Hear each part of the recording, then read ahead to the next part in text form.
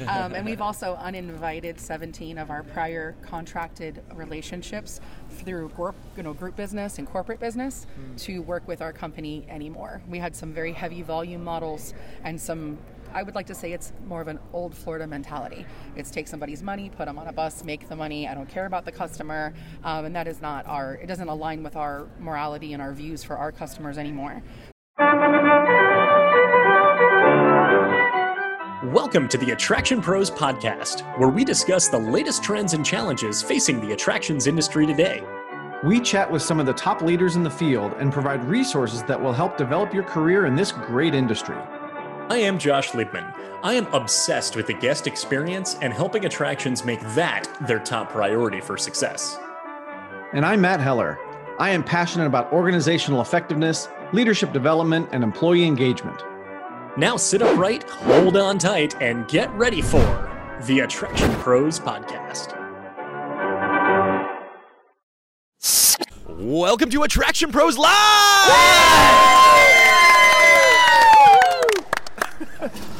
Hey, Matt, how's it going? It's going great, Josh. How are you? Actually, it's fantastic. Yes! Yes! It's going amazing. This is a very special episode of the Attraction Pros podcast. I'm so excited to be here right now. It really is. So this is going to be episode 250. Wow! And we are at the Florida Attractions Association annual conference. Yes. In beautiful West Palm Beach, Florida. And you know, it only makes sense that we celebrate our 250th episode with the Florida Attractions Association, because if it weren't for FAA, we might not have actually ever started this podcast. So it was back 5 years ago, before the conference in Jacksonville, right, where you and I were having dinner, and we were talking about business and kind of what the next steps were for each of us. And Josh said to me, Matt, I think you should start a podcast. And what'd you say? That was what I said. Oh, that's what you said, yeah. And I said, I think you should start a podcast. And I said, no. Yeah. I said, if anyone's going to start a podcast, it's going to be you, and I'm going to listen. I'm going to be your biggest fan. Right. And then neither one of us started a podcast. So then a couple of months later, we were talking, and we said, what if we did this podcast thing together? What if we teamed up and said, let's go ahead and do a podcast together? And this is what happened. And then pulling together our resources and our microphones and our looking at how to start a podcast and how to get on the platforms. It was born in September of 2017, about 249 weeks ago. Exactly. So we are super excited to share this 250th episode with everybody. And the topic, the thing that we have been really focusing on in a lot of our interviews is the fact that, you know, so many people talk about guest experience and how important that is, and then employee experience and how important that is. And we've really seen kind of an intersection between those two. And ultimately, we're all human beings, right? And so how we interact with our guests is similar to how we interact with our employees. And so we wanted to kind of test a hypothesis. Like, are the techniques that we use to interact and attract guests similar to what we might use to interact with and attract our employees? And so that's what we wanted to kind of put out to everybody today. So, for example, Matt, if I were to say it costs 5 to 7 times more to attract a new guest than it does to retain an existing one, that would be a good argument for investing in repeat visitation and getting your guests to come back. Absolutely. So it's probably the same for employees, right? I mean, we all know turnover costs a lot in productivity and our culture. So it also has a monetary cost. So when you think about all the things that you have to do to get a new employee, it's probably pretty similar to what it would take to get a new guest to come through the gates. Yeah. So here's what we're going to need from all of you. We are going to transcend guest and employee experience multiple times throughout the course of this conversation. We will look at the guest journey as well as the employee journey and look at ways that we are, I would say, influencing the guest experience, amplifying the guest experience, and if those can be flipped around and turned towards the employee experience and your employee culture, as well as vice versa. We'll look at it from what you're doing from an employee experience standpoint. Can those same processes be applied to your guests? So this is this theory that we've really developed over the last several years throughout the course of, 249 previous conversations, and we very much have this hypothesis that we want to test. So this episode is very much like a science experiment in action. Right. A little nervous, but I'm pretty confident too, in that so many of the things that we talk about from guest experience and employee experience are identical. So let's start it off. Let's talk about attracting guests, right? Or attracting clients to a business. What are some of the ways that you attract a guest to your business? Whether it's through marketing or word of mouth, what are some of the ways that you do that? And looking at it from the top of the guest journey. About our Facebook page and our social medias, the Instagram, the TikToks, all of that stuff. All of it. Yeah, we do all of that stuff. So tell us who you are, where you're from. Oh, I'm sorry. Felicia Cook, Marineland Dolphin Adventure at St. Augustine. And so we do all of that social media, and hopefully we're doing it trying to attract people to interact with us. That's the big thing right now, is getting them to interact with what we put on social media. So those are the things we do. I mean, yes, we are in our maps that go around Florida. We are, we do our print stuff, but they're not as interactive as the social medias can be. And you know what? Our employees love social media, so they do it. They do interviews for us that we put on social media. They do. They'll swim with the dolphins, and we'll record it, and that goes on social media. So a big thing we like to do is encourage, we do not make, but encourage all of our staff members. It doesn't matter if you're janitorial or if you're a trainer, to get in the water. Not everybody gets in, but to get in the water and do an interaction. That way, they can talk to the guest one-on-one about what that was like. So... Yeah. So your guests love social media and your employees love social media. So let's flip this. Do your prospective employees love social media, and can you, or do you, or does anybody here use that as a recruitment technique? Yes, I remember we did. Oh yeah, Cindy, tell us. Yeah, we do. We put it out there on Facebook. We put it out there on Instagram, and we even use video, showing people working, having a great time. We also promote the benefits of working in an attraction. Not only do you get good pay, good atmosphere, benefits, but you get free admission to not only, St. Augustine Attractions Association has the letter that gets them and their families and all the attractions in St. Augustine, but then the attraction share program with FAA. So we put that out there in our Help Wanted ads. Free admission to attractions in St. Augustine, Florida. And that really helps a lot. So when we look at social media as a marketing technique, we're looking at it really from two different prongs here. One is we want to encourage guests to buy a ticket and come visit, and we want to encourage employees, prospective employees, to fill out an application and come get a job. So that's a sub-hypothesis there that I think we're on a good track for. But let's hear from Mary.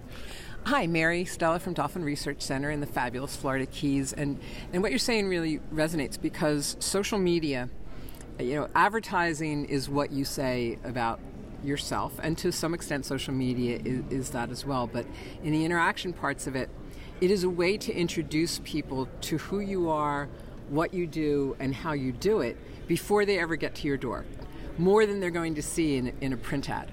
So one of the things that we started, this was especially important during the 10 weeks of COVID closure. Because how do you keep people connected to your attraction and to what you do when they cannot physically come to see you?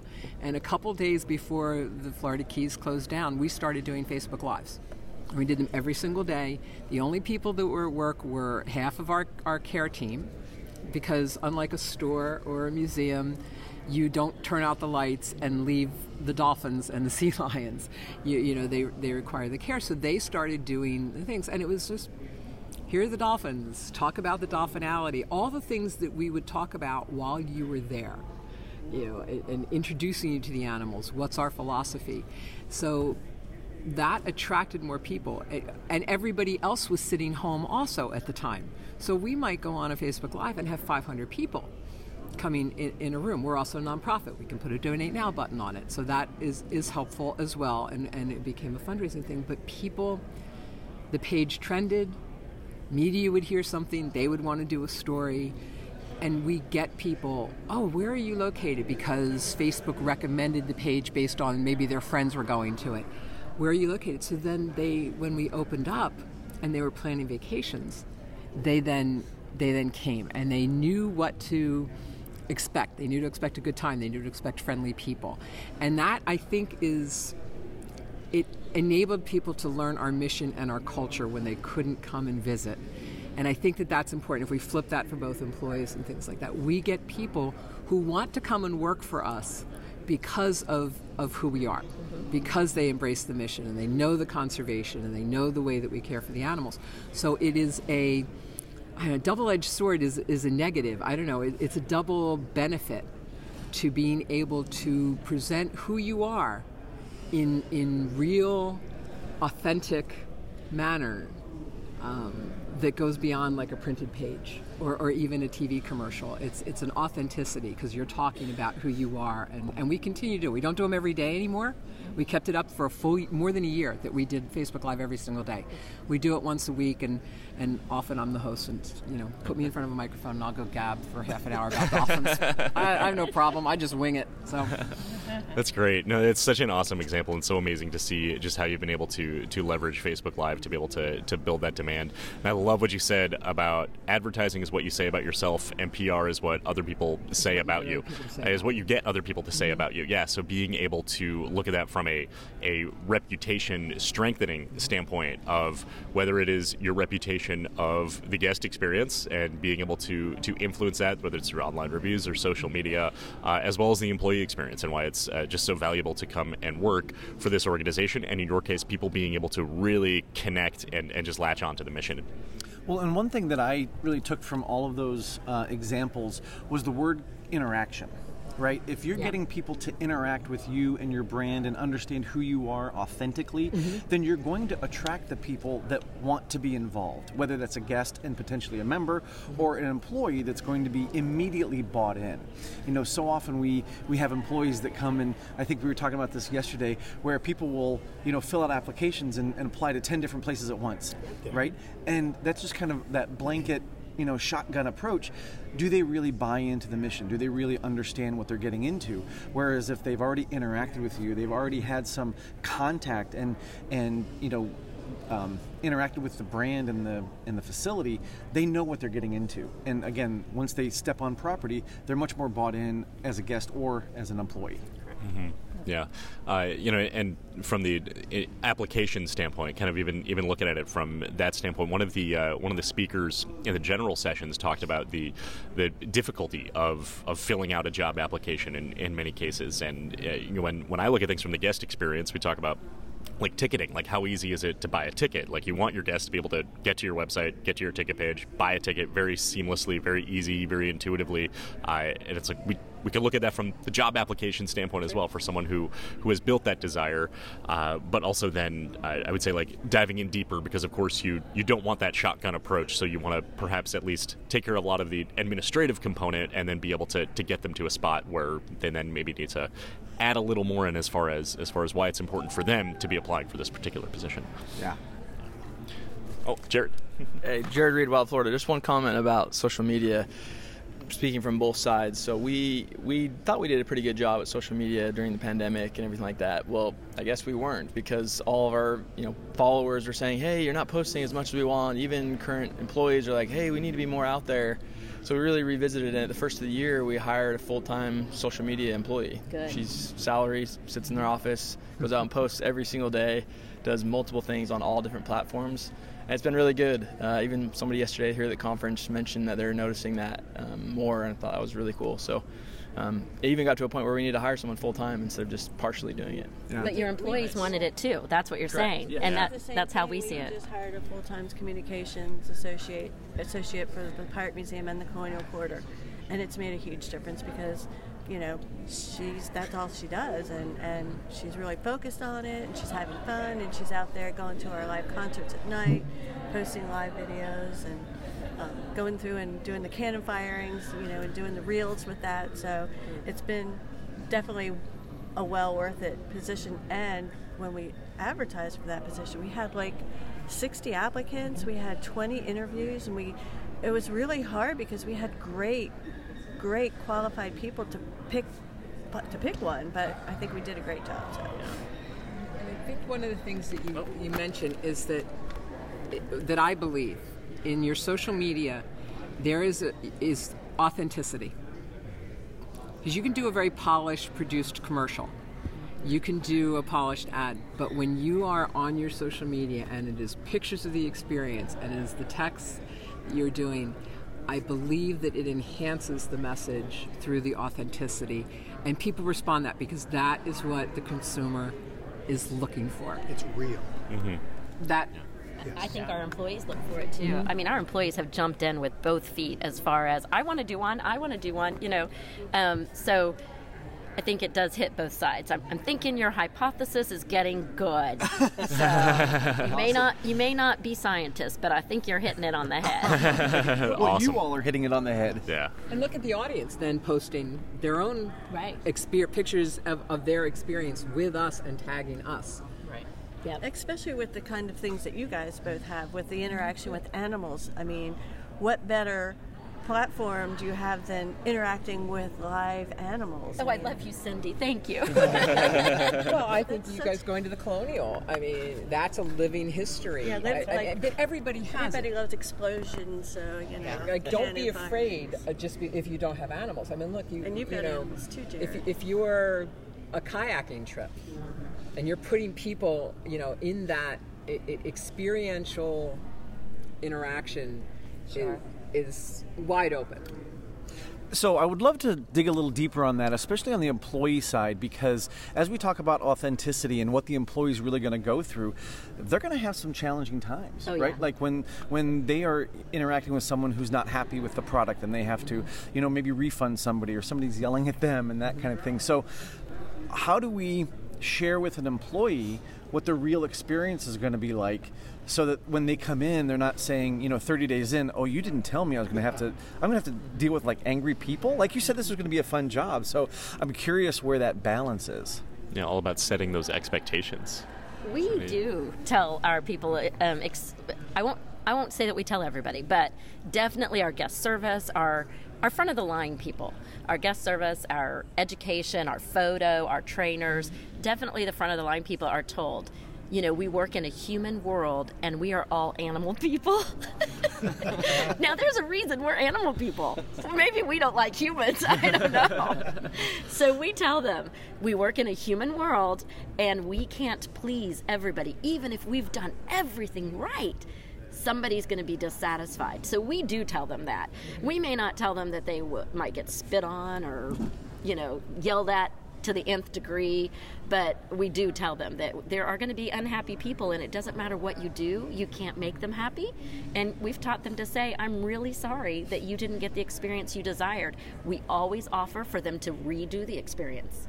Would you like to? We do. Would you like to redo the experience on your time? If we have something available that next slot, we'll put them in. If not, they can't stay that long. When would you like to come back? We always offer them to redo the experience because we don't want them to leave that way. Mm-hmm. And if that doesn't work, we say, then I'm sorry, we have to agree to disagree. That we did our best, and unfortunately, we could not meet your expectations. What I really like is how you actually just covered both expectations for employees and expectations for guests all in one breath right there, actually. Yeah. So really, I was going to say let's flip it, but you kind of like wove it in right there, because when we look at just expectations in general, we started talking about expectations for employees. What's this job going to be like? We also talk about it from the guest side as well, as far as setting expectations for guests. It was one of the things I talked about in my breakout yesterday. That that expectation in our industry needs to be incredibly high because of all of the alternative options that we have. There's other attractions within your region or other ways to just occupy your time, money, resources, and then there's everything else. If I'm sitting on my couch binge watching Stranger Things on Netflix, it means I'm not coming and visiting your attraction, right? I know, it's scary, yeah. Every time I see a tree with weird roots, we were walking around Palm Beach the other day, and there's one of those big trees with the big roots. I'm like, oh my God. It's the upside down. Yeah. I'm scared. I need to get away from here. But there's all those alternative options, which include obviously Netflix, of course, is just one example of that. So we need to set that expectation extremely high. And I would say the same thing needs to be for employees as well, as of the expectation of working here needs to be high enough to be able to get that job application just to come in, for someone to say, like, this looks like a desirable place for me to work. And then the challenge for both of those lies on exceeding that expectation. So on operations, which is going above and beyond and creating those wow experiences, Yes. And then creating those wow experiences for employees as well, of saying, like, I thought this job was going to be great, but it's actually amazing. So I would actually transition the conversation into that, of saying, what are some of the ways you exceed your employees' high expectations? Well, I think I talked about it yesterday. I'm Cindy from the Colonial Experience in the Pirate Museum.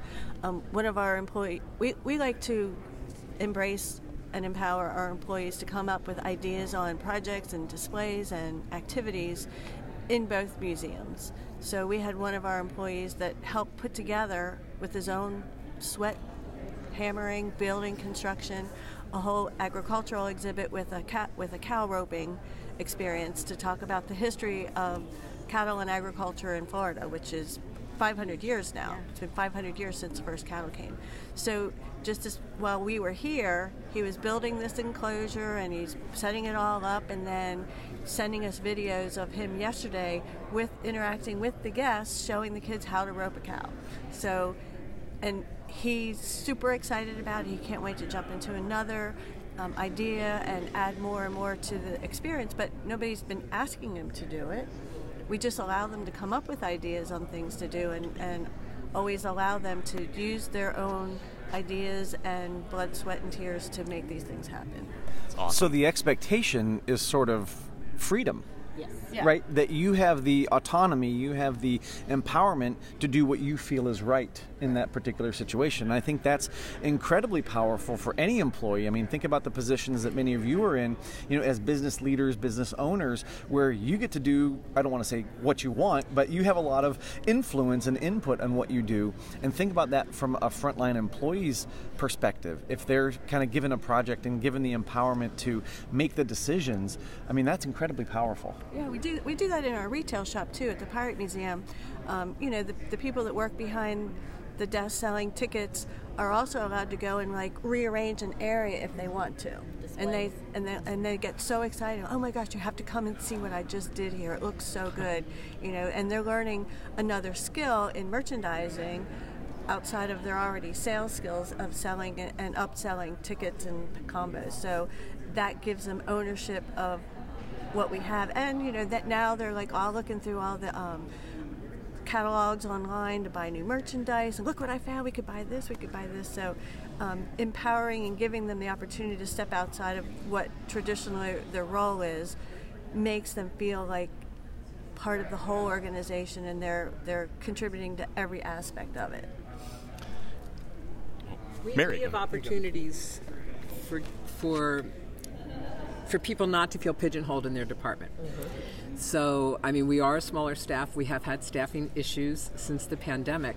So ever since Hurricane Irma, because we lost a number of people in Hurricane Irma, that we do a lot of cross-training.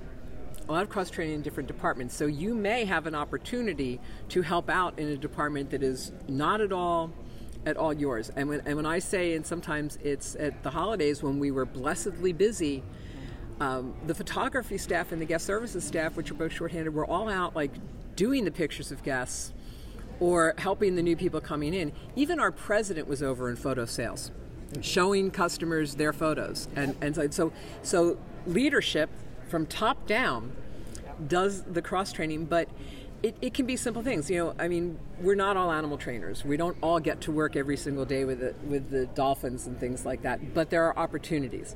Maybe you're going out there and you're holding an umbrella for shade to shade the dolphin's eyes, or you're helping and you're swim monitoring, or I'm cross-trained in how to do narrations for the public for the narrated sessions, or how to help the research department with research observations. So there's a lot of that, and it's very positively rewarding. We are animal people, so positive reinforcement is the key at relationship and positive reinforcement. So there are different ways to reinforce people in that kind of thing. And it's nice because then you can get away from the front desk and go out and spend a little time out in the sunshine and breathe some fresh air. So, there's the golden rule is do unto others as you would have them do unto you. We embraced the platinum rule, which was do unto others as they would prefer that you do unto them. So it's also understanding what motivates, what is rewarding to that other person, and then trying to give some of that. And again, it's all the communication and knowing each other as a family and things like that. So I think that's important. We're in the same boat. We have a gentleman who has worked with Marineland for over 30 years. I think it's 36 this year. But and then we have our brand new babes. So we always kind of set up a mentorship. And of course, our older one's a little gruff and scary, And he's really not. He's just a teddy bear. But he works in the maintenance department, and I found out that he does woodwork and that he loves woodwork. So, yes, he still works in the maintenance department, and yes, he still does what we need him to do as far as electrical and the stuff that he's skilled at. But when there's not a project like that going on, he is creating something out of wood. You and I both know that wood doesn't last forever, but we don't care because it makes him so happy, And so he makes our ambassador wood pieces that we stand around the property for people to take pictures with. But something else we do is we found a lot of burnout during COVID because we had less employees doing a lot more work. And so we just switched departments. Okay, you three are going to go to that department today. You three are going to go to that department today. And it really helped their morale, and it helped them get to know the other department members. You can't do that in the height of your season, but you can definitely do it in what you call your lull. So, but I think that's rewarding for them. And it helps them appreciate the other, we're doing this all the time. What are they doing? It helps them appreciate what your other coworkers are doing. Right. So, and most of our employees come because somebody who works for us said, you've got to join us. Mm-hmm. You're going to love it. You're going to have the best time. So that's how we get most of our employees. So then that kind of completes the I would say the cycle, because it should be very very cyclical of like the employee experience, that when they're so satisfied that they are hopefully staying, you're able to retain them for a significant amount of time, but then B, they become your advocates and your evangelists for for that. I talk about that a lot from the guest experience side of doing that from the guest standpoint. So I would say actually that would be a perfect point to flip it, to say, I know, Mary, you talked about kind of using Facebook and social media and things like that. Would love to hear as far as the guest advocacy for them to say the same thing as far as you need to go, yep. Whether it's instead of you need to go work there, you need to go buy a ticket, you need to go visit with your family. So anybody have any creative solutions in that department? Well, I don't want to keep Mike hogging. Here, Jared. Well, we just finished and this is Jared again, Wild Florida. I just finished at the end of May. We do what we call a Gator Week, where in previous years we've done it free. You come to the park, you can get in for free just to our park. But now we've tried to do it more focused on conservation. And actually, being an animal park ourselves, conservation is everything. Mm-hmm. And man, people show up and they open their wallets, and the idea of saving animals in any capacity is awesome. So that's one thing we've done that have caused our guests to want to come back every year. They know in May it's Gator Week, and they come. Nice. That's something they can look forward to. Yeah. I want to go to Gator Week. Okay, let's do it. It's in May. I know. I'll be back. Plan for next year. Yeah. Your happy customer is your best referral. I mean, and that's in anything. But when you look at, so we are a nonprofit. We have a membership program. So when someone renews their membership, every level of membership has a certain number of unlimited free admission for the year. But we also, depending on the level of membership, give them passes to give to their friends. Because if they can also say, look, I'm a member, and look here, go and take that, we have a chance to convert that other person to a member. When they come in, they have the proud member sticker, or they come in with a member, proud friend of a member, or a friend of a proud member.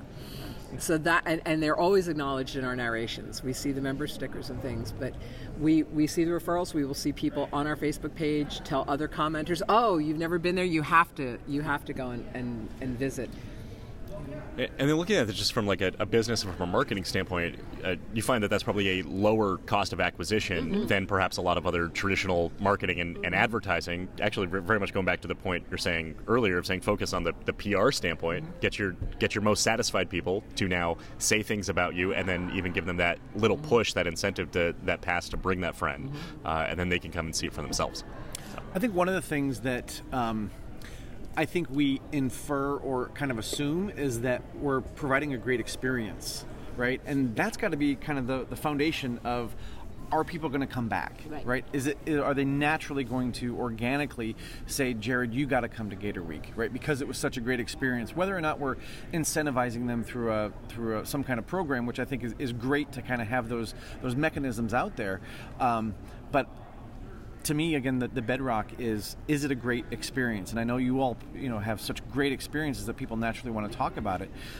So to me, that's one of the things that we can't overlook is, we can try to get people to give us a review. And I know Josh has a story about going up to a valet and they ask for a review before you even experience the service. So looking at the service first and using that as our framework. Yeah. So the quick story is that I pulled up to the valet, and a gentleman comes up. He gives me the ticket, gives me the instructions to retrieve my car. He then gives me a card with the TripAdvisor logo and said, "I would love it if you'd posted a positive review about me." And I looked at him and I said, "About what?" About you giving me this ticket and the instructions to get my car? I said, deliver an experience and there will be something that is worth reviewing. So reviews cannot be for the sake of reviews. They are for the sake of an experience. And Matt, like you said, the bedrock of the foundation is that phenomenal positive experience. We do have little cards that we give out at the end. If people are saying, "Oh my gosh, this was the greatest thing ever," then we'll hand them the card and say, "Here, can you please say something on these review sites about your experience?" Yeah. And on your social media, you have to, we encourage people, please share our post. Please share this live, because then that's sending us to everybody in their circle, and that is extremely valuable. Yeah. Well, and I think just like we talked about, somebody coming into your organization as an employee, that's got to be an easy experience, and getting someone into the organization as a guest needs to be an easy experience. If we want the reviews, that's got to be an easy experience too, right? We got to show them where the button is. Mary, earlier you talked about the donation button, right? We got to show them where that button is and make it easy for them, because people have so many things going on. So I know you talked about frictionless yesterday, so it's got to be frictionless if those are the behaviors we want them to display. And as a bit of a side note here for everyone out there listening, if you're enjoying this podcast, please leave us a review and also share it with others. We talk about it all day and say, you should do this, you should do this, you should do this. We don't have nearly the amount of reviews that I think we should for having 250 episodes. So if you're listening, if you enjoy it, leave us a review. If you don't, let us know. Let us know what we can do to improve. That's right. So one of the areas that I think we need to focus on is looking at how we retain employees and how we create loyalty with guests, right? Very similar kind of concepts. So I'm curious with the group, what kind of things do you do, maybe from a guest perspective, to invite them back, to create loyalty in your guests to continue to visit? Audrey Jowett from Revolution Adventures. How do we get people to come back? Well, the simple answer is we offer them a membership. If you sign up with us for the year, specifically, I should say, for things like archery, we don't do it on our motorized activities, but we do it for fishing, and we do it for archery, we do it for shooting.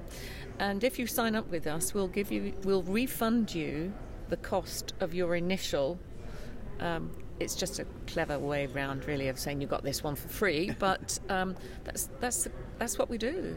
We have a lot of people who genuinely say, "Well, we come to Florida 4 times a year. It's worth the money," and it's because we're giving them back that initial fee, it does. Then we send them a newsletter, a membership newsletter from time to time.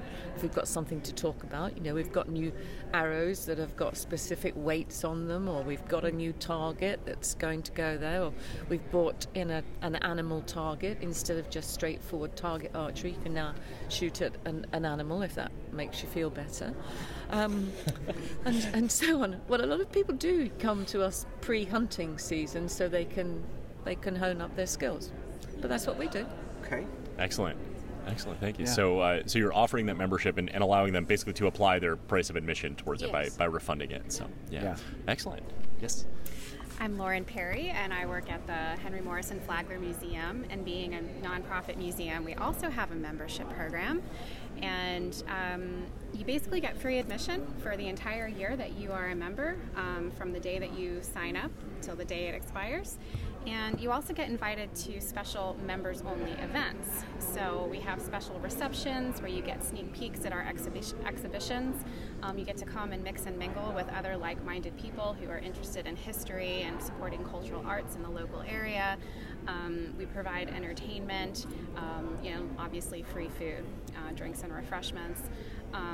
But then you also get discounts on a lot of our programs throughout the year.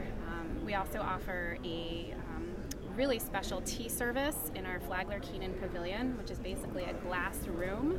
It is where Henry Flagler's rail car is housed, and you get to sit down and have a Gilded Age style tea, and if you're a member, you get a discount on that as well. So a lot of people use their memberships to entertain, to bring visitors. So if we have a seasonal person who's here 6 months out of the year and they have guests throughout that time, we see a lot of our members bringing their visitors and their guests to come and visit.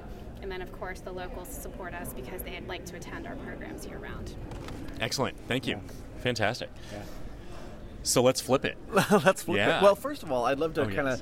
of talk about some of the things that they both mentioned that I think are very similar, and that is giving people something to do that's different the next time around, right? Yeah. So whether it's a different arrow or something else to shoot at, or giving them the tea experience, or something new, free food. I think keeping things fresh and giving something additional or different for people to experience, I think that's really critical when you think about loyalty, because you don't want to go back and do the same thing over and over again, right?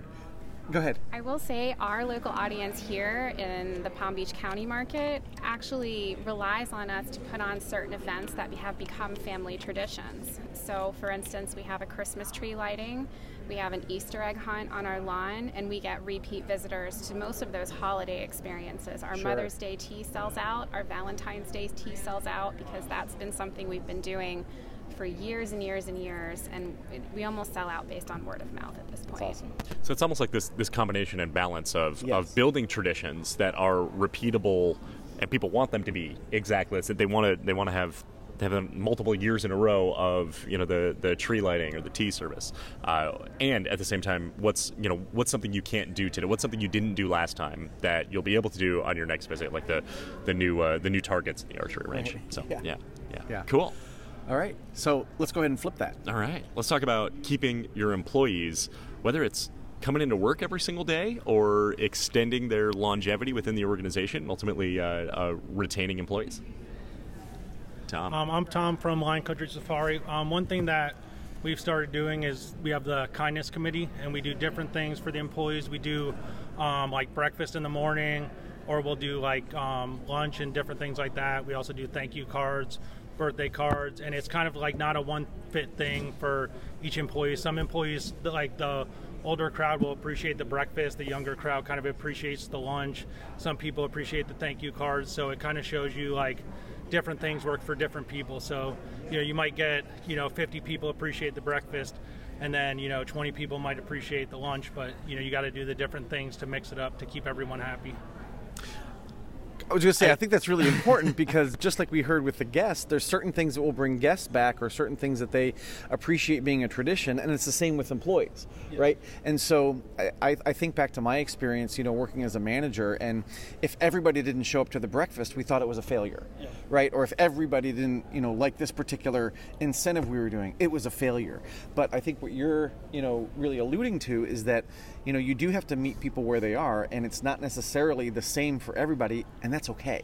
Mm-hmm. That's really okay. Yeah, and then even the importance of having that wide variety of different, whether it's incentives or recognition opportunities and things like that, acknowledging that people want to be appreciated in different ways is critical to that retention, because if it is with an attempt at being a one-size-fits-all type of model, and there's someone who says, well, I don't eat breakfast. Like if it was just a breakfast, like it's not worth it for me. I don't care. Like this won't, not me though. I would come to the breakfast every time. But for someone who might say, well, this doesn't align with something that Yeah, and sometimes you give up on things because you think they're not working, but then the crowd that appreciates that kind of feels that you might not care anymore because you gave up. But it's very important to keep those things for the ones that do, because it makes a big impact. Yeah. John Stavely with the Pirate Museum and Colonial Experience in St. Augustine. A big shift we've had in the last year especially is we've become extremely flexible with scheduling and time off. It's something that we didn't really feel we needed to do in the past, but now people insist on it. And I think what we've been through recently, a lot of folks saying, I need more personal time. My sister flew in, I'm going to spend the weekend with her. And so we've learned to not challenge that anymore. It's legitimate. They need a reason to be off, and so we accept that. And so we've really had to make a shift in the way we staff in order to accommodate that. And I think it's really a shift in mindset too, right? Just being open to that. I think as we were coming out of the main part of the pandemic, I will say, because there's still, obviously COVID is out there still, but it really was a switch between, is it an employer market or an employee-driven market, right? And I think we're right in the middle of an employee-driven market where, they are the ones that have the power, if you will, because they can say, I'm not working this weekend because my sister's in town. Right? And if they're a good employee and you want to keep them for other reasons, then, in the past that might have been, okay, well, sayonara, we're never going to see you again. But now it's like, okay, we'll make that accommodation, right? Mm-hmm. Yeah. I remember 10 years ago, which was 2012, it was still kind of part of the recession. I remember I had filing cabinets of job applications, and I had this one supervisor who would open that. It was actually probably an overly intimidating type of way to do it, but to say, like, if there's employee conflict, open up this filing cabinet of here's all these applications we have. There's a line of people waiting to take your job. Whether that's a good thing or a bad thing, I would say is debatable, but very much not the. Now it's the other way around. Now the employee's got that filing cabinet of, well, not really, but of people who want them to come work for them. So, Any other examples of employers? I think this, Josh. I think you've hit the nail on the head quite here, because sometimes you feel as if your employees are driving the business forward and you are on the back burner because you didn't think about it. And one of the things I think that helps to retain people and get their loyalty is to make sure that whatever they come up with as an idea, good or bad, they share it with you first rather than tell other employees about it, particularly if it's a negative. And necessity is the mother of invention, they say, but negativity is a killer part of that. So if you hear that, well, I was with so-and-so and he told me that we're not going to do Employee of the Month anymore, and I think that's wrong. You should do that. Okay, well, we're not going to do Employee of the Month anymore because of this, but what do you think is a good idea? Let me hear what you're saying as a good idea. Don't just tell me the whinge. Tell me what your resolve to that is. Yeah, when you crowdsource those types of ideas, then the employees have more ownership over it as well, instead of saying, this doesn't work, but like actually really give those opportunities to suggest what they want to see, and then they'll have more, hopefully more stake in it when once it's released, once it's launched. Wouldn't you also say that's the same for the guests? Absolutely. Right, listening to the guest suggestions and even reporting back to, this is what we did.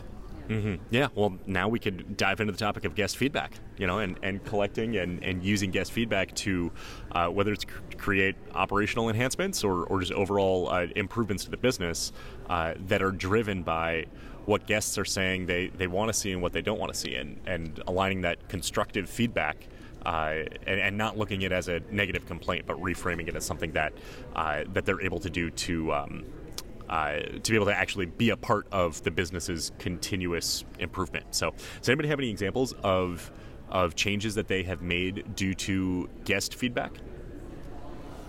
I have one. So we have a guest that comes with a disabled adult, and one of the things they had mentioned, we have like a flamingo viewing area, and the way the fence is built, it's like a picket fence, and they can't see through the fence, and it's something that we didn't really realize because of the way the view is.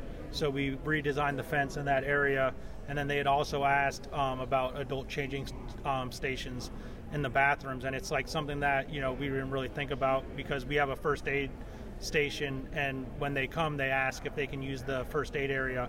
So we're redesigning the bathrooms at the splash area. So one of the things we added to the plan is the adult changing stations, and we fixed changed the fence, but it's also an area where kids walk up to too, and they can't see through the fence, and it's looking at things from a different guest perspective is something that we don't think about every day, because we're just walking by it and we can all see over the fence, but just looking at it from a different person's perspective. Yeah, I was able to follow up with the guest and let them know, we're making these changes, and it was great because they're annual pass holders that come all the time, and they're still going to come, but being able to accommodate them and increase their length of stay in the park now. That's amazing. Yeah, and it just stresses the importance of why guest feedback is so important. And one of the biggest arguments against it that I hear is, well, I know everything that's going on in my business. Like I walk outside of my office and I can see everything that's going on and whatever it is. And that might be true, but it is from the lens of the individual who's observing it and is not looking at the needs of every other type of guest demographic that's out there. So, being able to get that from the guest was critical because it might not have been anything that we're able to see with the way our eyes are adjusted towards what we're looking at. Yeah. One of the greatest training exercises that I did at one of my jobs was, we actually had a wheelchair that we would put able-bodied team members in, and we would get them to go around the park in that wheelchair and have another employee push them around, right? And then they saw how tough it was to get up on a curb, right? Or they saw what the perspective is from that wheelchair perspective. And then we also blindfolded somebody and ask somebody else to kind of walk them around, and that's where you start to see how uneven your pavement is, right? And how hard it is to walk up that little itty-bitty incline that doesn't look like much when you can see it, but when you're not expecting it, and now you're starting to walk up a hill, it looks and it feels very, very different. So putting yourself literally in your guest's shoes, I think is critical to be able to see what some of those things are. And then Tom, you said that these are annual pass holders, and they keep coming back year over year, and they're renewing their pass. So it's like this is good for business, right? And think of the advocacy about it as well, that they're telling people how much Lion Country cares about their experience. Yeah, and there's other guests that would share the similar experience that that probably aren't going to send that email or say something that now are coming and seeing those changes that have been made and are probably going to get that annual pass and tell their friends and become new pass holders that we might have missed out on the opportunity on just because they came and it was a bad experience for them. Mm-hmm. Absolutely. So that actually kind of brings up something that I think would be interesting to talk a little bit about, is eliciting that feedback when it's not offered. If you have a way for your team members to provide a suggestion or feedback, but they don't, there's nothing in the suggestion box. Or the same thing with a TripAdvisor or Google, if they're not giving those reviews, how do you get that feedback from people? You ready for a stat here? 96% of people who have a complaint don't complain.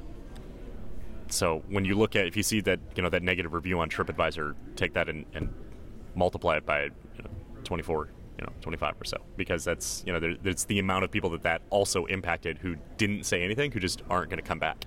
And I have no reason to think that doesn't just apply also to the employee side of it as well. To say there's a lot of employees, they don't want to rock the boat, they don't want to be labeled as a complainer. I'll just deal with it. It's fine. It's not a big deal. Until one day there's this job's just not for me. Why? Don't worry about it. It's just me. It's just personal reasons. Something like that. But being able to get that feedback gives you the opportunity to then make that improvement. Do you know what we have a chat room is set up, a group chat, and we call it Revved Up. So for Revolution, obviously, but in the Revved Up, you can say whatever you like, no holds barred, and it can't be anonymous because obviously it's come from your phone or you're in the group chat.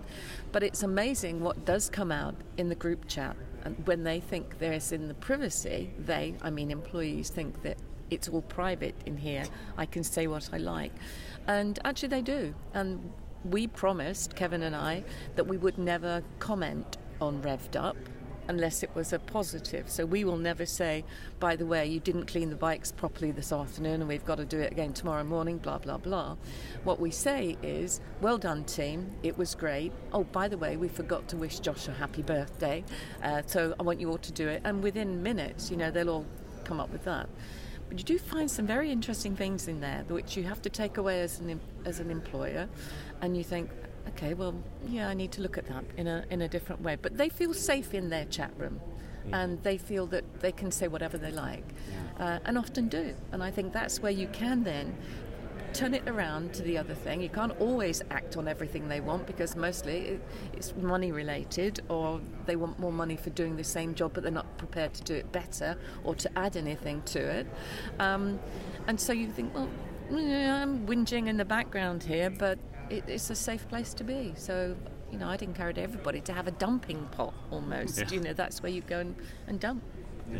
Well, also thank you for the birthday wishes. I appreciate it. This episode is airing 2 days before my birthday, so I don't know if you knew that or not. I knew that, obviously. Well, I think the safe space is really critical for guests and for employees, because that's where you get the truth, right? So often I talk to people about the management meetings they have, and they say, well, nobody, chimes in. They don't say anything, or everything's fine, right? But once you get them into the more vulnerable, safe spot where they know that they're not going to have any negative repercussions, and that something might actually happen that's positive from this, if they're suggesting something that might impact their work environment, like this is going to, actually be listened to by someone, that's really empowering as well. Just knowing that there's somebody on the other end. And I think that a huge part of that is showing your intention to say, I am seeking feedback, knowing that the answers might not be just self-serving or something I want to hear. How often are we sitting in a restaurant and the manager comes by and just quickly says, is everything all right tonight? Yep. Okay, great. Everything good. Boom. On to the next. Like, all right, checked it off. Everyone's fine, right? There was one time I was returning a car with Alamo. I'm sure Matt, I've probably shared this story with you. And I returned the car. The gentleman who he took the keys, did the inspection around it, and then he said, what could we have done to have improved this experience for you? Not, did everything go okay? Is there anything that we could have done? He specifically phrased the question that he was looking for me to complain.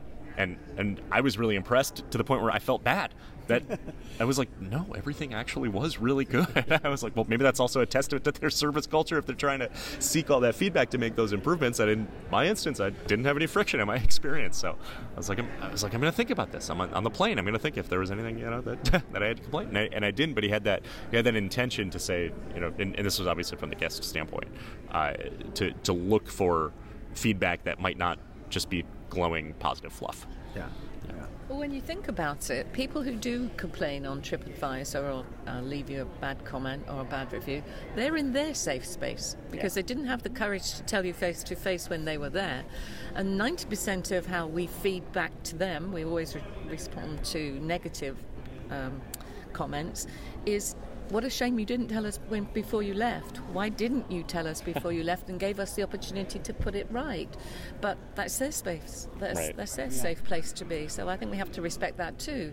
And you have to read more into it. Well, what actually did happen? Yeah. Why have you felt so inclined to go down my driveway and then tell me what's wrong? Why didn't you tell me then? So you're right, we need a safe space to be able to complain. Because they couldn't see the mailbox anymore. Yeah, that's true. Which is ironic that their safe space in their in their home at their computer, in their hotel room on their phone, is also what they're telling the entire world. That they just say, okay, I feel more comfortable just telling everyone else, but not telling AJ. Well, I think that's true of a lot of people, just in terms of bad news or something that's not comfortable to talk about. Right? It's more comfortable to put it in your phone than to talk to another human being, because what's your phone going to do, right? I mean, yeah, you might get some negative comments, but you can choose not to read those.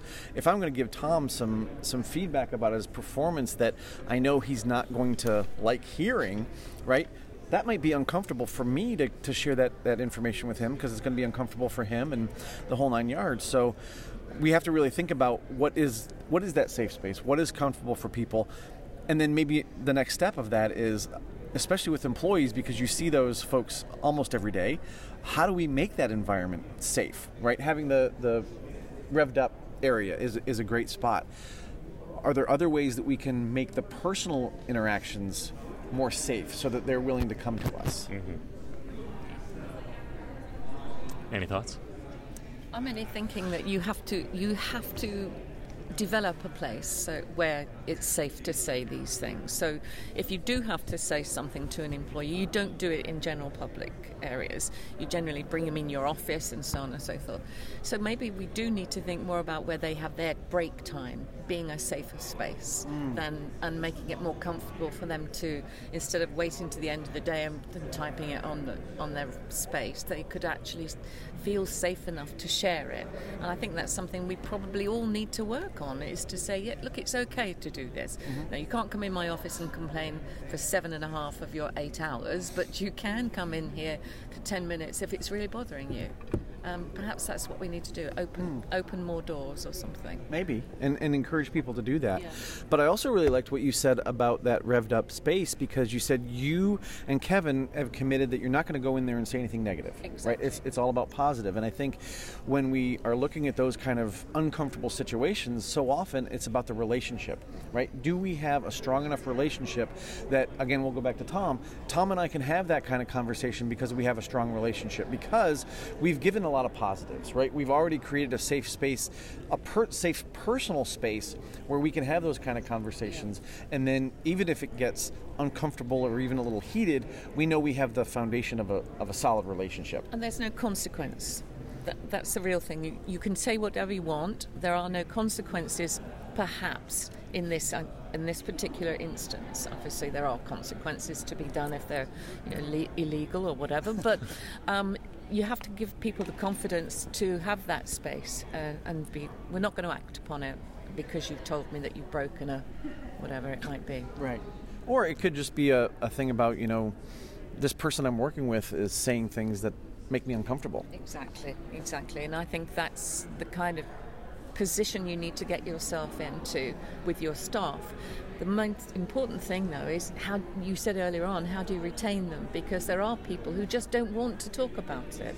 I'm not that kind of person. I don't want to say that. I'd rather leave than say it. And that's something you need to think about too. Mm-hmm.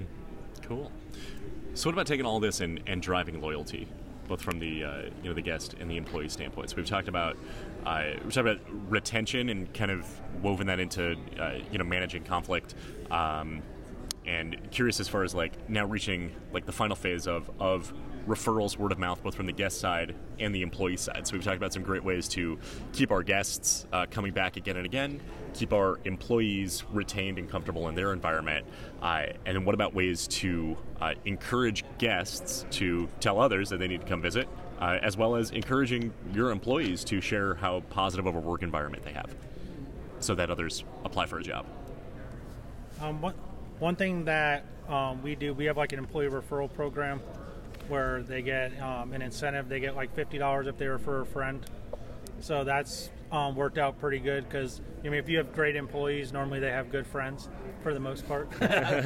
So that's worked out pretty well for us. And then so if they get friends or family to work there, as long as they have to complete their 90-day probation. So that's the requirement for that. And then, even when we do the barbecues and stuff like that, sometimes we try to do stuff if we do days, we'll try to do days sometimes where they're allowed to bring their friends to that, so that way their friends can see the park and stuff like that and have a good time. Then it's an informal recruitment event. Yeah. Oh, by the way, if you're enjoying this appreciation barbecue we're throwing, here's an application. Yeah, if we do a splash day or something. Nice. Did you have something? Yeah. Okay. So Danae with Dolphin Connection, and what I was going to say is that I mentioned this prior, that we do Google and TripAdvisor reviews. We encourage our team to get named in them. So they always joke with the guests, which makes it personable. We have a very intimate experience where we're at. So they'll say, if you liked us, my name's Susie. If you didn't like me, my name's Jamie. And it makes it a joke, and so that's fun. And that creates that memorable moment for a guest. And then when they get that follow-up email that we send, they do engage in our surveys. So not only do our employees get recognized because they have a named survey, but also every review that we get, I personally respond to. Yes, it can be time consuming, but I make a personal approach to that. So if it's Mrs. Smith, I will make sure I use her by name. I will thank her for her time and when she came, and I'll try to make something personal about her experience, whether it was thank you for celebrating your birthday with us or anything like that. That personable response to their review will make them 10 times more likely to refer me to a friend, because they're going to say they were so good. Even after we left, they were still acknowledging us personally. So I think that's good. Yeah. You want to hear another stat? A 5-star review is 4 times more likely to mention a personal interaction in a staff member than a 4-star review. So if you think about, well, how can we really put fuel on the fire of our online reviews and word of mouth, then having that right in those direct service interactions and saying things like, my name's Josh, and if you weren't satisfied, my name's Matt, whatever it is. Sorry. And then getting them to remember you and having the humans they interacted with being such a critical part of the experience, and that being the memorable component of why they came and visited. Even if the component, if they came for animals, not for humans. If they came for ATVs and archery, not for it is the humans that are delivering the experience and facilitating those, and that's what the guest remembers. Yeah. We had a very effective program with tour guides where they would get a lot of really positive feedback at the end of their tour, and we were just trying to figure out a way to kind of re-emphasize and amplify that personal naming of someone, because a lot of times people walk out the door and they won't remember the name.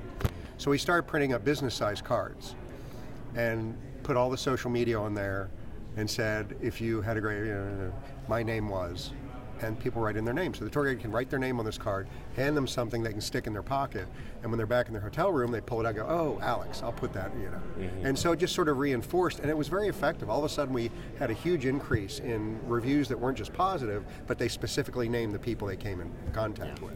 So that was one way that worked for us. And then think about the people who are reading those reviews and doing the research, and the amount of people who are influenced by reviews, that they know they're not just going to see a copy and paste. It was great, it was fun. It was, but then seeing like, we came for my birthday, and John took us specifically like on this.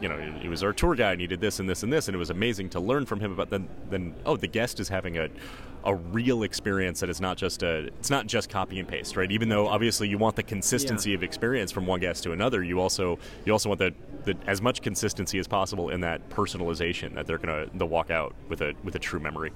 Well, and then how often does that lead to, the word of mouth of, oh, you've got to go see John's tour, right? Yeah. Even if it's the only tour I've ever seen, if I had a great time, John's the best, right? And of course he is. And then John's getting booked by name, But that's the way it works, right? And then you get more tours, and you get requested by name, and that's a confidence builder. That feels good. But I think that also works with the the guest in terms of, oh, now I've got a personal connection because my friend told me I got to go see John, and that's more of a personal connection than going to a company. And because it feels special because they've got a name.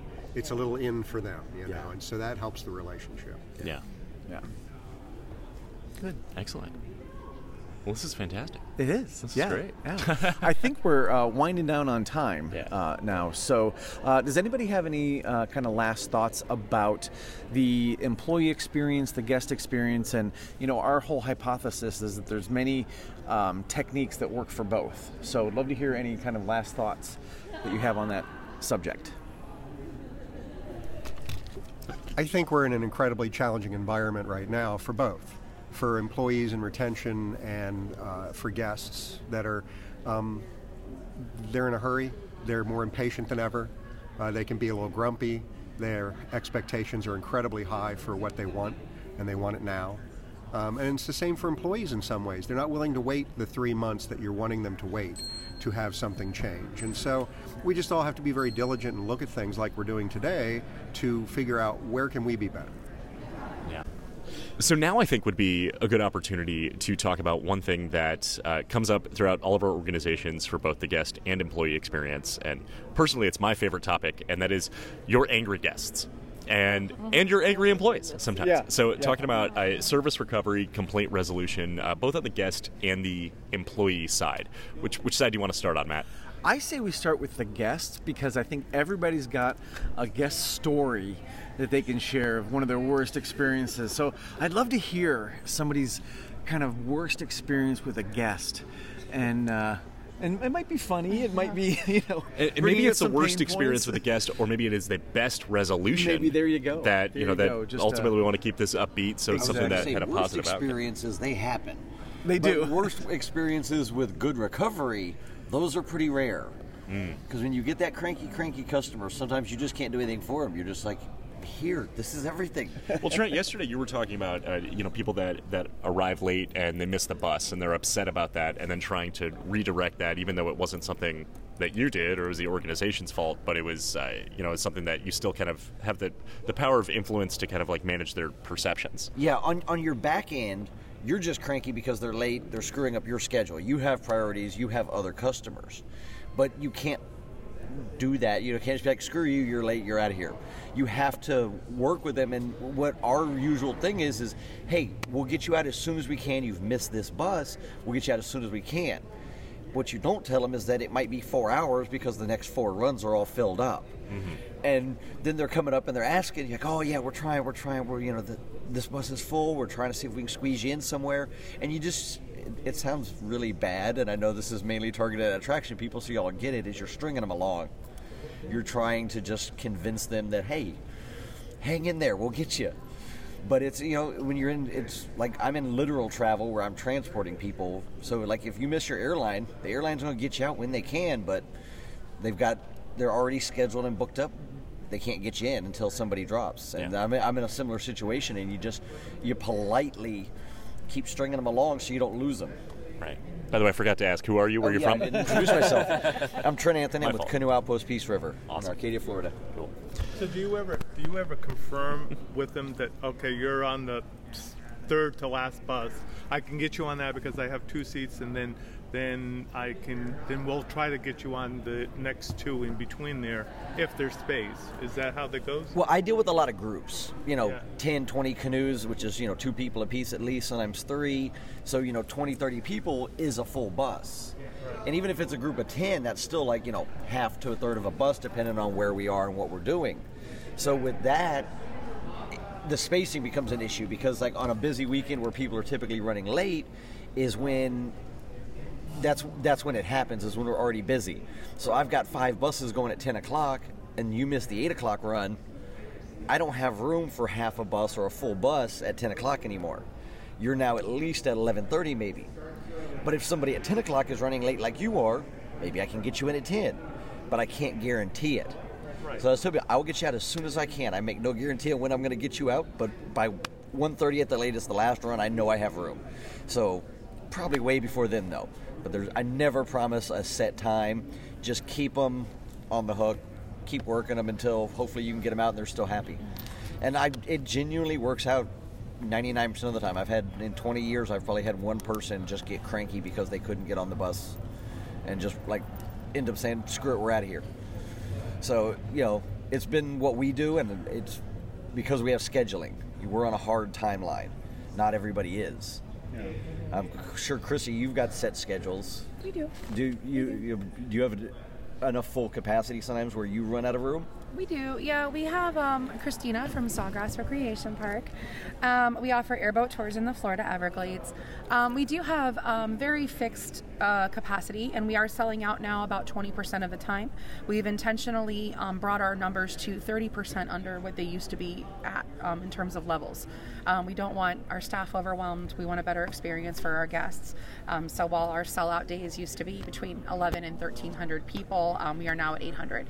And we'll never see those days again, which is a wonderful feeling. I feel like I'm protecting my people from that chaos. We do sell out. We try very hard to be accommodating, even if we're sold out. Luckily our vessels are 15 to 25 on capacity, so usually a couple extra heads we can try to work it in and take care of people. Our private tours are a little stickier. We do have set departure times, and when we are sold out, they are pretty back to back. But kind of like if you went for a massage appointment and you were 5 or 10 minutes late, we may have to shave off just a few few minutes of time if we do have that captain recommitted on the next tour. But you can make anything better, I think, with a free bottle of water or a nice little snack, or maybe a gator tooth in a bottle, or just a really wonderful temperament. So what we will do is if they're 10 minutes late for their tour, we'll say, okay, we've got everything ready for you guys. We're going to get you on the water in 5 minutes. It's only 15 minutes off your timing. We'll see if we can't give that captain an extra 5 or 10 minutes to be out on the water. The next group's a few minutes late checking in. We'll do what we can. So the next group, by the time they get their wristbands and sign their waivers and then a few free waters and some nice smiles, and I'll go out and personally chat with them to kind of have a little conversation. And they feel like they're getting off right on time. Last group got almost all of their time. And everyone leaves happy. So we try our best to accommodate. We have some extreme circumstances where we can't. But other than that, really, I think you can fix most things with a smile and a water. I think we've only had maybe a half a dozen people over the last 17 years I've been there at the park where it really ended in a situation where it's like a toxic relationship. This dating isn't going well. I appreciate that you did want to enjoy an airboat ride today, but this is my family that is here working with me. My customers are my friends that are my new guests that are here, and this is a little toxic for our environment. So while we love you and we're glad that you came to try to see us, I'm going to give you every dollar back, and then I wish you all the best in your day and on your journey, and you have a nice day. And it's almost I don't accept that. I wish you could see that and that's in person. Yeah. I don't want you to have it that is wonderful, and my that would be hysterical to watch. It is really fun, and my staff kind of love it when I go into ultra customer service mode, and they kind of sit back like, what's going to happen? And they get very excited about it. And I think I don't allow anyone to let us feel riled. I don't allow them that part of my day. I don't allow them that part of my soul, just like I do in my personal life. And I think it's okay that you have an expectation to want to enjoy an activity or an opportunity that we're presenting, but there is no right to it. Like flying in the magical tubes in the sky, that is a gift. We go there, we sit down, we behave, we act polite, we are respectful of the tube in the sky. And I feel the same way about the airboats. The Everglades, it's a beautiful corner of the world. My boats are a beautiful, majestic fleet of 20 vessels worth several $1 million, and my staff are my very, very, very personal family. So no, you can't come in and you can't be mean to my Tori. She is my angel. No, you cannot treat her that way. And I think we've gotten to a point where we just have a hard no thank you limit on that kind of behavior. And if it's starting at check-in, it's just going to continue from there. And I don't think that we can meet their expectations on any level. That behavior is just going to continue throughout the day, and I think it will still result in a negative review no matter what fantastical service we provide. They could see 9 gators and a bird swooping in and eating a fish, and they're still going to have a horrible time. So I think it's better to stop that experience when it's happening right there at the gates and just uninvite that person to be a part of your activity for the day and respectfully move on and then start healing as a group. Christina, have you cut since you cut capacity at the place? Have you noticed them shopping more because it's not as crowded, or even going to you have that little cafe or actually like food court area? Are they spending more time there now? Yeah, absolutely. So what we're finding is overall we've increased some customer satisfaction. The day after Christmas, I was 30 minutes or less of a wait to get on the boats all day. And that's the same a wait on a 300-person day as it was on an 800-person day. We had proper staff in place, and also my staff, they all got lunch breaks. My captains got water and restroom breaks, and everybody ended the day not feeling like haggard cats. Like, when you go home and you're like, what was that? Like, what just happened? And that doesn't happen on our busier days anymore. It used to be like a marathon, and yeah, we're running around and there's lots of people there, and that's okay. But we see customers, there's more room in the gift shop. We only allow 60 guests an hour to sign up for our experiences and check into the park. Well, I have most days 4 to 5 captains working. I can put almost 200 people an hour on the water. But with that 60, it's a nice volume. I also have walk-ins who didn't make that reservation, even though they were supposed to. We got plenty of room for them. We also have the opportunity to upsell a private tour every hour. Got an extra captain around. As soon as somebody asks, we can immediately accommodate. And our revenues we're breaking records. We're on 18 months straight of breaking records, even with 10 to 20% less passenger count. So it's kind of the sweet spot. I just had a staff meeting recently, and the first graph is going in a downward direction. I said, but hang in there, guys, it gets better. So this is just the passenger count, and this is what we want to see. We want 20% down. It's okay. And they're like, we want less people. I'm like, just wait with me.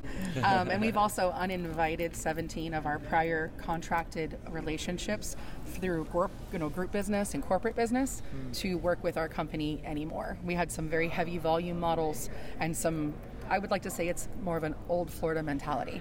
It's take somebody's money, put them on a bus, make the money. I don't care about the customer, and that is not it doesn't align with our morality and our views for our customers anymore.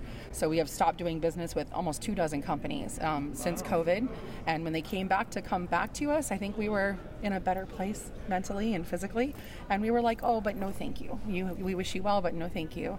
And it was so healing for my staff. I had tour guides screaming at my staff, telling us how to run our business, treating my people inappropriately. So we no longer work with many of them, but that has really worked to our advantage. It's made a lot more opportunities for direct customer business and direct volume, and it's worked out very much to our advantage. We've rebounded pretty successfully, so I don't think we're ever going to go back to those relationships. It feels quite good. That's amazing. Yeah. One of the things I heard kind of in both of those scenarios was about boundaries, right? And that's, I think, something we don't necessarily talk a lot about, because to your point, Chrissy, we want to put as many people on that bus as possible, as many people on that boat as possible, and we don't have the room for the what ifs, right? And we can't accommodate that. And I think to your point, when you reduce the amount of people, you can actually increase the experience that they have, which obviously increases your word of mouth, and it increases how much they're spending in the gift shop and on food and beverage and things like that. And so you're actually, looking at your business in a very, very different way, but you're also putting boundaries around how much you're going to tolerate from a guest perspective, which leads right into the employee experience, because now you're saying we're going to prioritize the employee experience because we're not going to allow those guests to beat them up. Mm-hmm. And still having the business, I would say, justification to back that up, right, and doing that. So let's flip it. Let's talk about it from the employee complaint resolution standpoint. Does anybody have any good stories, examples, or even just general strategies, even if it's not any specific anecdotes, of managing employee conflict if they are expressing dissatisfaction, whether it's about their job, their leader, coworkers, guests, work environment, anything there, and the abilities to resolve that? Yesterday I wasn't thinking of anything Trent else. again. Yes, this is Trent again. Canoe Outpost. So I kept thinking, I'm like, I don't really have any good stories. I actually just let a guy go. About a month or two ago, all of a sudden, one of my employees walks off the job. He's livid. He's about to get in a fight with one of the other staff, and I go out there and I'm like, he's literally been with me for 20 years. I'm like, if Pete's gone, something went haywire. So I call Pete. I'm like, just come back. I'll figure it out. We'll talk in a minute. Let me go find out what's going on. So I come out of the office. I go to find out what's going on. And he's mad at one of the other employees. The other employee is down there on the dock telling customers we don't provide water. And he's like, you have an OSHA requirement to provide potable water.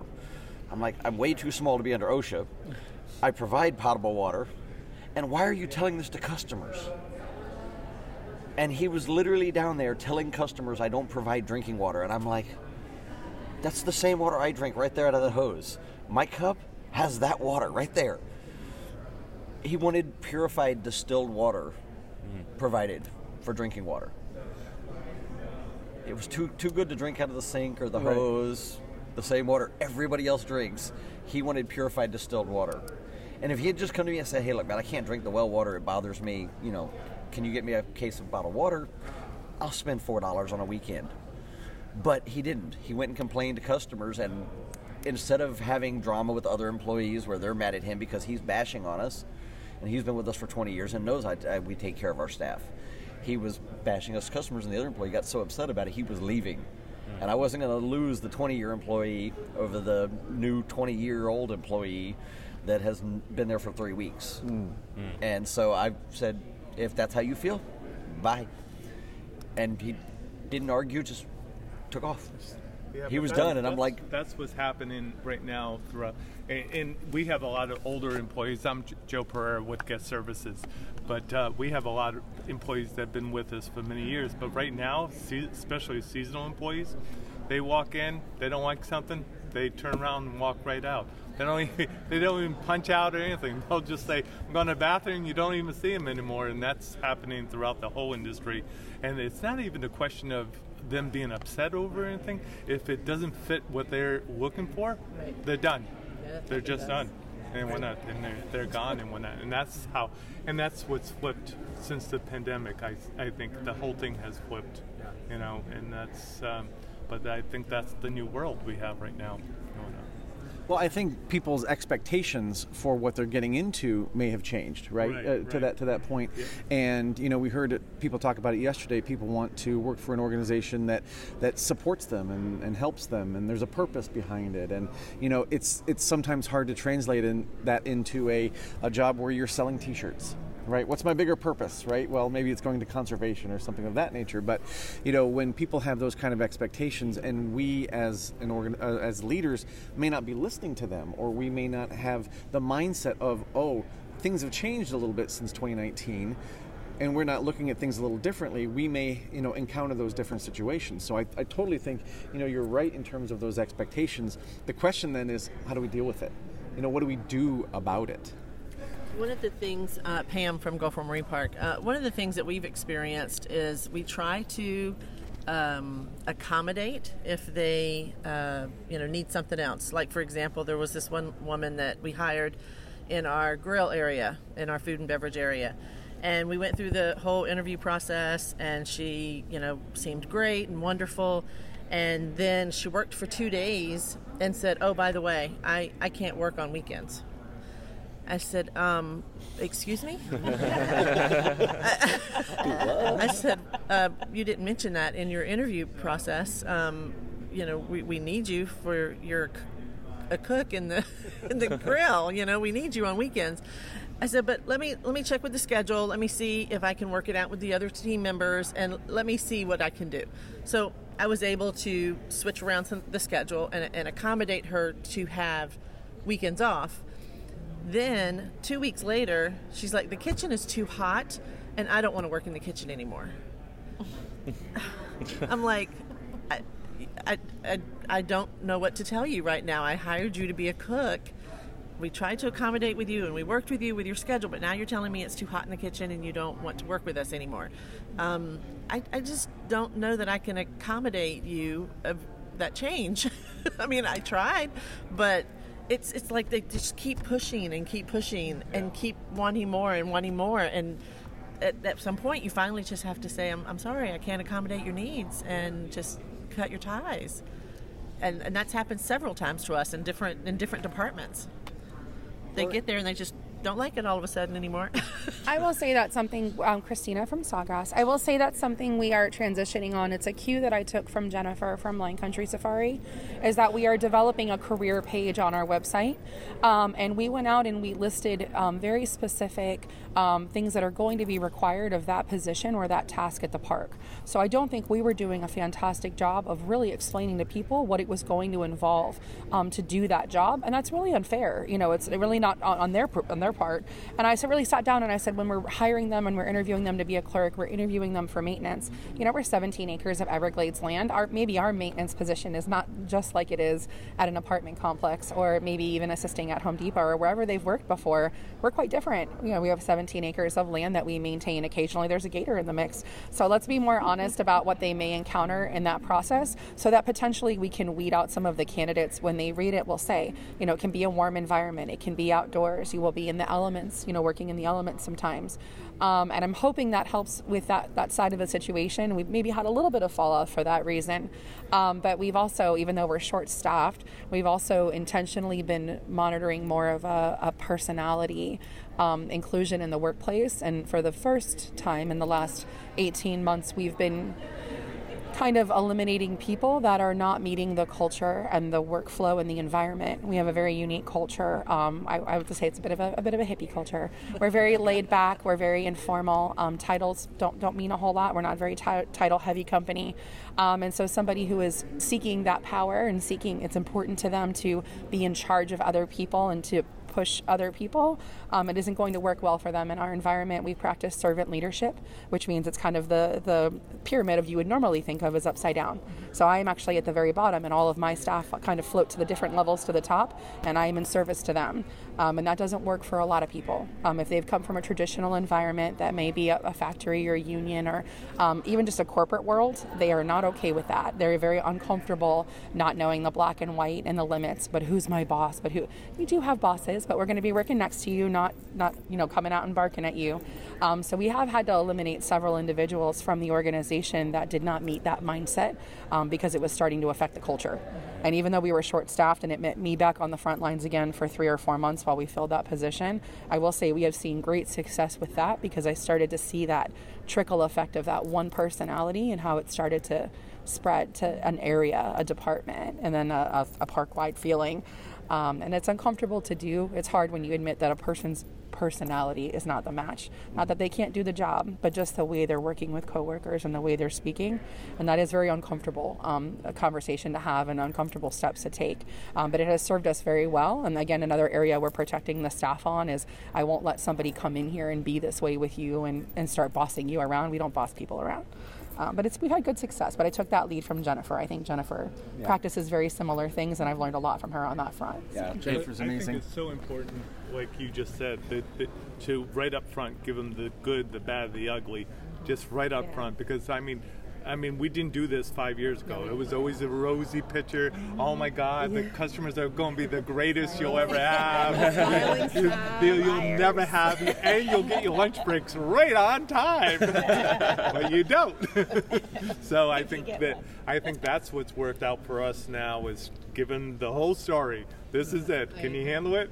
I have a couple of thoughts based on what Matt was saying. This is Trent with Canoe Outpost again. What you were saying about, it's hard to say, what are we doing? At least on the attraction level, we've got it easy. We're helping people make memories. And I took that a few years back as like that, if somebody asked me what I do for like an elevator speech, and I was like, I help you make memories with your families and friends is my new like shtick for that. And as to like the employment thing, you have to figure out how to communicate with your people. But like her staff that works with her is not the same staffing people I have for me, and you've got people all over, so you've got wide varieties of people. So I don't even know how you handle staffing. Like, how do you develop a culture when you've got, 18 locations? Well, our employee staffing throughout the United States is 7,000. Yeah. How do you develop a culture when you have 7,000 people in all 50 states probably? Y'all are spread wide. And you're like a dozen to 18 just in Florida. Yeah, we have, here in Florida, we have, you're right, 18 locations. Yeah. So there's 18 locations, and just like Chrissy's only 3 hours away. So with 3-hour drive, her culture is 100% different of the people. Like what me and her both like ascribe, like, she describes it better as servant leadership, but like it's a kind of like FAA, it's a family thing, I have my employees' backs, they have my back. That's why the one employee he was ready to go swing on another employee because the employee was bad-mouthing us. That level of loyalty and trust can only be built by giving them that same loyalty and trust. And that is what helps you communicate that you're giving out memories and that kind of feeling to your customers. You're making them part of your family as well. And it doesn't matter what your attraction is, what you're selling, you can still do that. And that can always be something you can say is your purpose. Absolutely. That really does. Sorry, it's Christy with Rumble Buzz, Marketing Communications. But I would say, so for years and years working in the attractions, that all does start with the leadership, though. You can't create that feeling of trust amongst your staff or amongst your team members if it doesn't exist from the top. And that's what I've seen a lot of is leaders trying to push down that you've got to trust each other, you've got to take care of each other. But it doesn't exist on those upper levels. And so that's key. I mean, and I think that's how you create a culture. If you've got 7,000 locations, it starts at the top. And I have to say, for my company, Guest Services Incorporated, we've been around 105 years, and I have to say, through the pandemic, though, but you're absolutely right. From the very start of the pandemic, our executives were on a team call like every 2 weeks with the whole company. This is what's going on out there. This is what we're doing. This is what we're experiencing.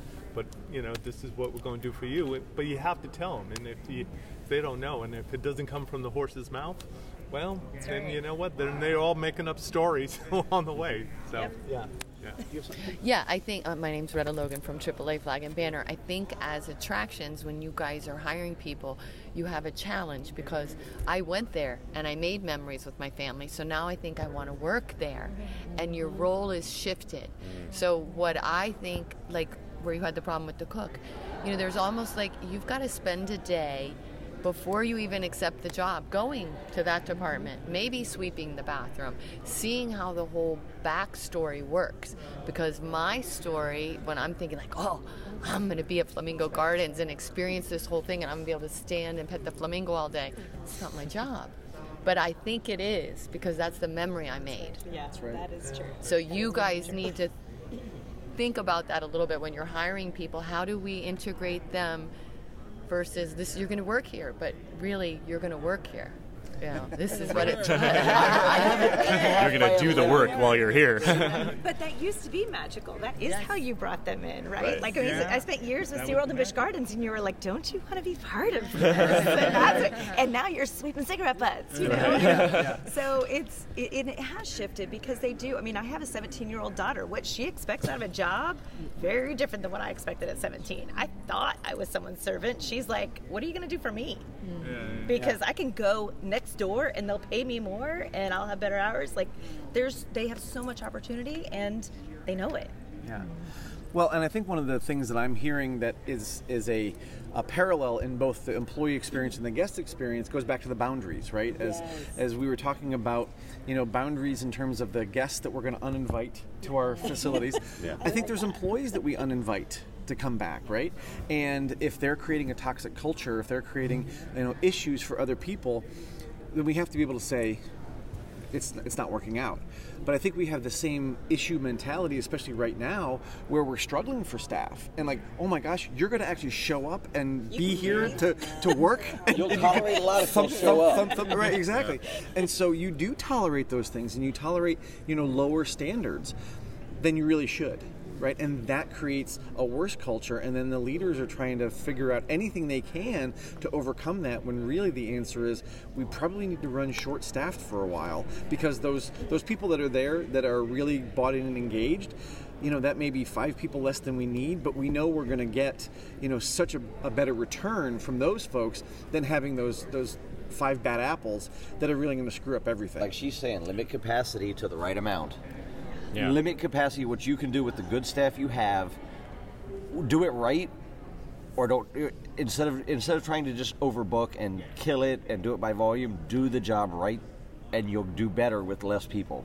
I have a question for Genevieve. Genevieve, you guys have probably what I know to be one of the greatest generational gaps among your staffing. You have so many wonderful senior volunteers and senior staff members that have been with your organization for so long, that are really sage, but I know you also have a really big handful of very young, very new talent. How do you guys navigate that at Flamingo Gardens? That's a great question.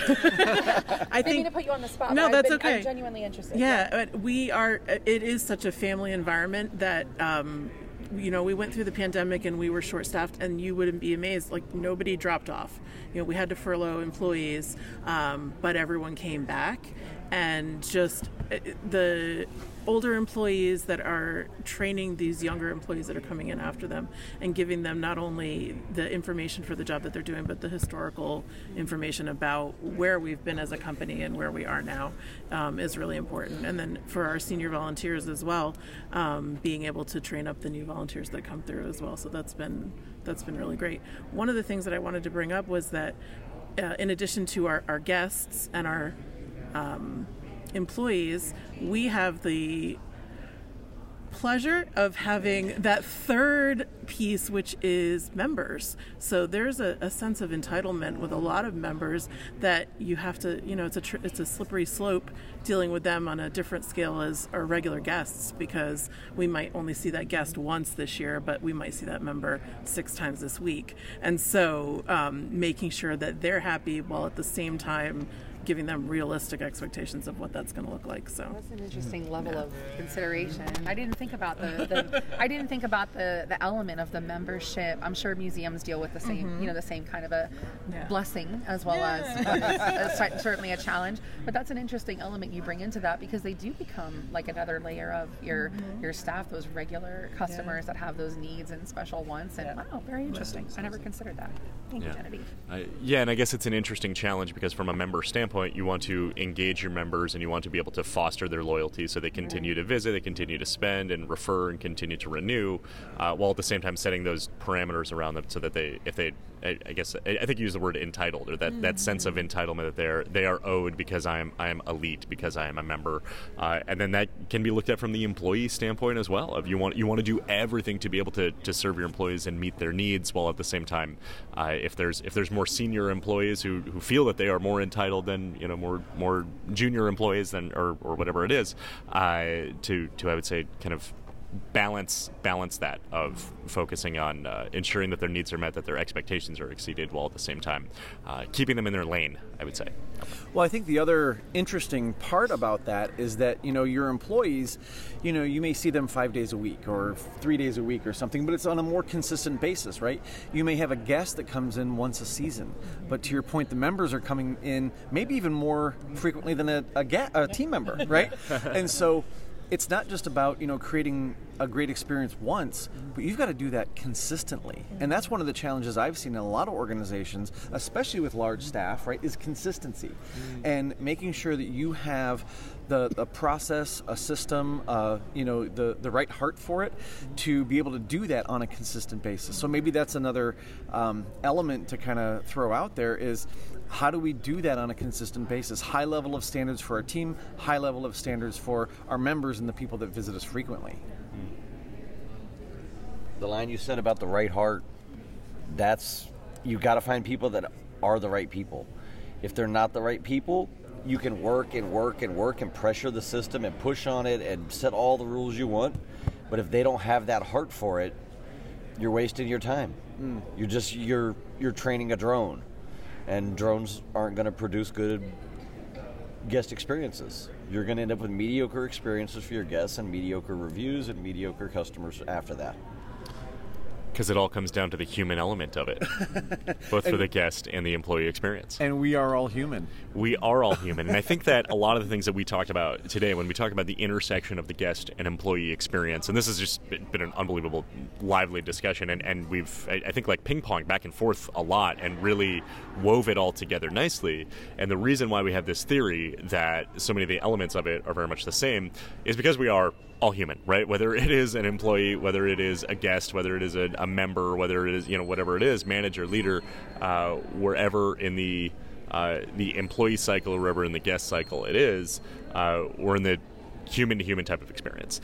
The other thing, too, all the things that we talked about here, and when we talk about the elements that go into the guest experience, the elements that go into the employee experience, everything relates down to the success of the business in general.